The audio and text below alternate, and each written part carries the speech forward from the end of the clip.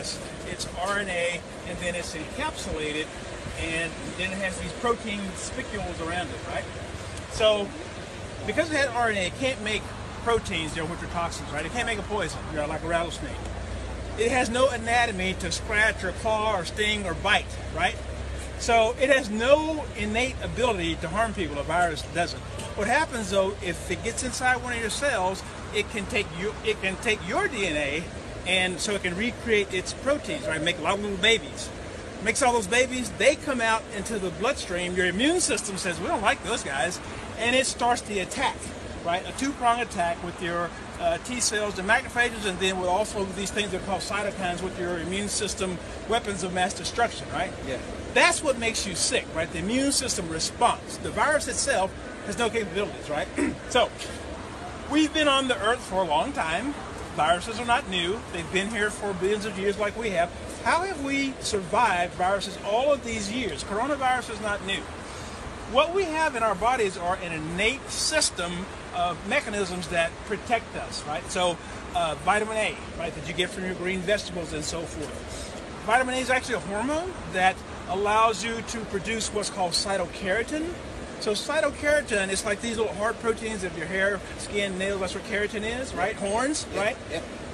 Vitamin A makes you create a protective barrier around your cells so that when you eat lots of, dark green vegetables, right, and yellow and purple and those things, you got that force field, right? So the virus can't get in, then it can't multiply. It can be out here all day long, right? It's like a pit bull in the yard that's chained up. Can't bother you, right? The other thing is that... So can you get to the mask part? Get to the mask part. So, yes. so that's what I'm saying. So, you don't need the mask. You're already protected if you have these other things. We've been protected for billions of years by having vitamin A, from your the carotenoids, and by having vitamin D, which is also a hormone that makes you produce cathelicidins, which normally kill viruses and so forth. So you'll notice down in places like Vietnam and Cambodia, 0 deaths. Why was that? Because they're right near the equator, right? They're soaking up all that sun, right? The other population that you didn't see get affected was the homeless. How come the homeless weren't dying in the street, right? Because they're out all summer soaking up sun and getting vitamin D. Who did die, right? So the homeless, no health care, they didn't die. Nursing home patients, 24/7 health care, they died, right? Meatpacking plants, ships, anywhere where people weren't exposed to the sun and low vitamin D, African Americans, right? Any ethnic minorities, right? It's harder for the sun to make us. So the mask is superfluous, right? Our bodies know how to take care of COVID and all these other viruses, right? From doing the right things. We've moved away from that, right? Putting on sunscreen and that type of crap, right? And made us vulnerable, right? It's harder to produce vitamin D if you're overweight. So this lifestyle that Americans have made us a powder keg for COVID. So you think it's all you have to do is throw the match on. So what we eat can eliminate this whole fear. No question. Wow.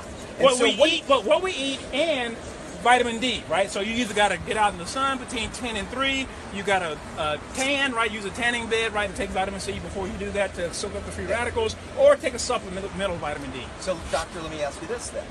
What do you make of the governor's order saying absolutely face mask health, and you are mandatory from now on until I say further, you must wear your mask? That's what the governor said.